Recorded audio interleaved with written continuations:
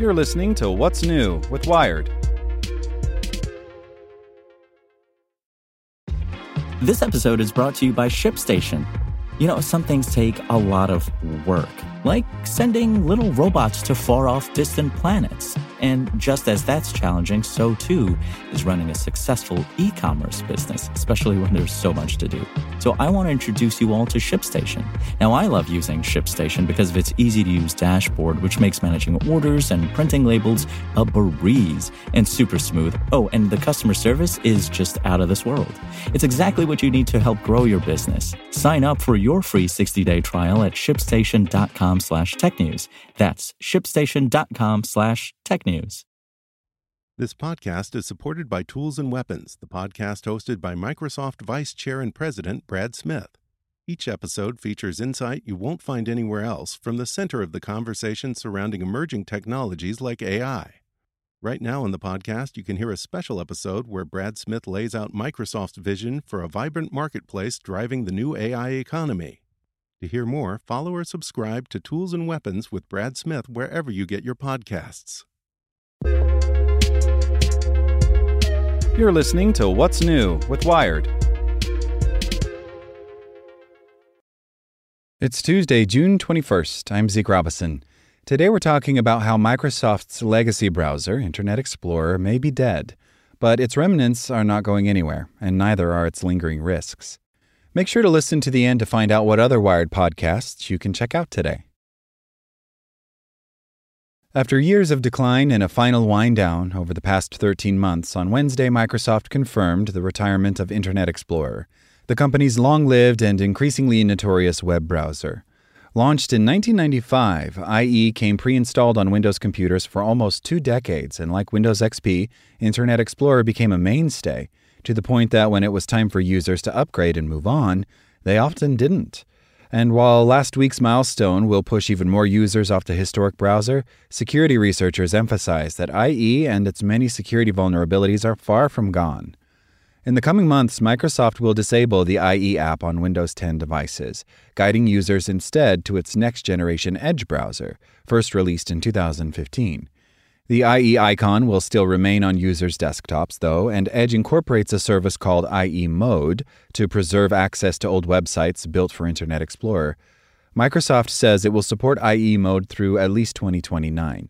Additionally, IE will still work for now on all supported versions of Windows 8.1, Windows 7, with Microsoft's extended security updates, and Windows Server, though the company says it will eventually phase IE out in these too. 7 years after the debut of Edge, industry analysis indicates that Internet Explorer may still hold more than 0.5% of the total global browser market share, and in the United States, that share may be closer to as much as 2%. I do think we've made progress, and we probably won't see as many exploits against IE in the future, but we will still have remnants of Internet Explorer for a long time that scammers can take advantage of, says Ronnie Tokozovsky, a longtime independent malware researcher and principal threat advisor at the cybersecurity firm Cofense. Internet Explorer as the browser will be gone, but there are still pieces that exist. For something that's been around as long as IE, backward compatibility is difficult to balance with the desire for a clean slate. We haven't forgotten that some parts of the web still rely on Internet Explorer's specific behaviors and features. Sean Lindersay, the general manager of Microsoft Edge Enterprise, wrote in an IE retrospective on Wednesday pointing to IE Mode. But he added that there was a real need to start over with Edge rather than trying to salvage IE. The web has evolved, and so have browsers, he wrote last week. Incremental improvements to Internet Explorer couldn't match the general improvements to the web at large, so we started fresh. Microsoft says it will still support IE's underlying browser engine, known as MS-HTML, and it has its Ion versions of Windows still used in critical environments. But Maddie Stone, a researcher for Google's Project Zero vulnerability hunting team, points out that hackers are still exploiting IE vulnerabilities in real-world attacks. Since we began tracking in the wild 0 days, Internet Explorer has had a pretty consistent number of 0 days each year. 2021 actually tied 2016 for the most in the wild Internet Explorer 0 days we've ever tracked, even though Internet Explorer's market share of web browser users continues to decrease, she wrote in April, referring to previously unknown vulnerabilities called 0 days. Internet Explorer is still a ripe attack surface for initial entry into Windows machines, even if the user doesn't use Internet Explorer as their internet browser. In her analysis, Stone particularly noted that while the number of new IE vulnerabilities Project Zero has detected has remained fairly constant, attackers have shifted over the years to increasingly target the MS-HTML browser engine through malicious files like tainted Office documents. This could mean that neutering the IE application won't immediately change attack trends that are already in motion. Given how difficult it has been to rein in Internet Explorer at all, Microsoft and IE users around the world have certainly come a long way, but for a browser that's supposed to be dead, IE still very much loads with the living. Make sure to check out our other Wired podcasts.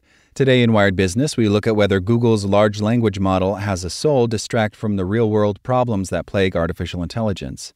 Checking in on Wired Science, why the FAA says SpaceX can't expand its Texas launch site just yet. And on Wired Security, in occupied Ukraine, the internet is being routed to Russia and subjected to its powerful censorship. Listen to these stories and more at wired.com/podcasts. Thanks for listening to Wired. Check back in tomorrow to hear more stories from Wired.com. Want to learn how you can make smarter decisions with your money? Well, I've got the podcast for you.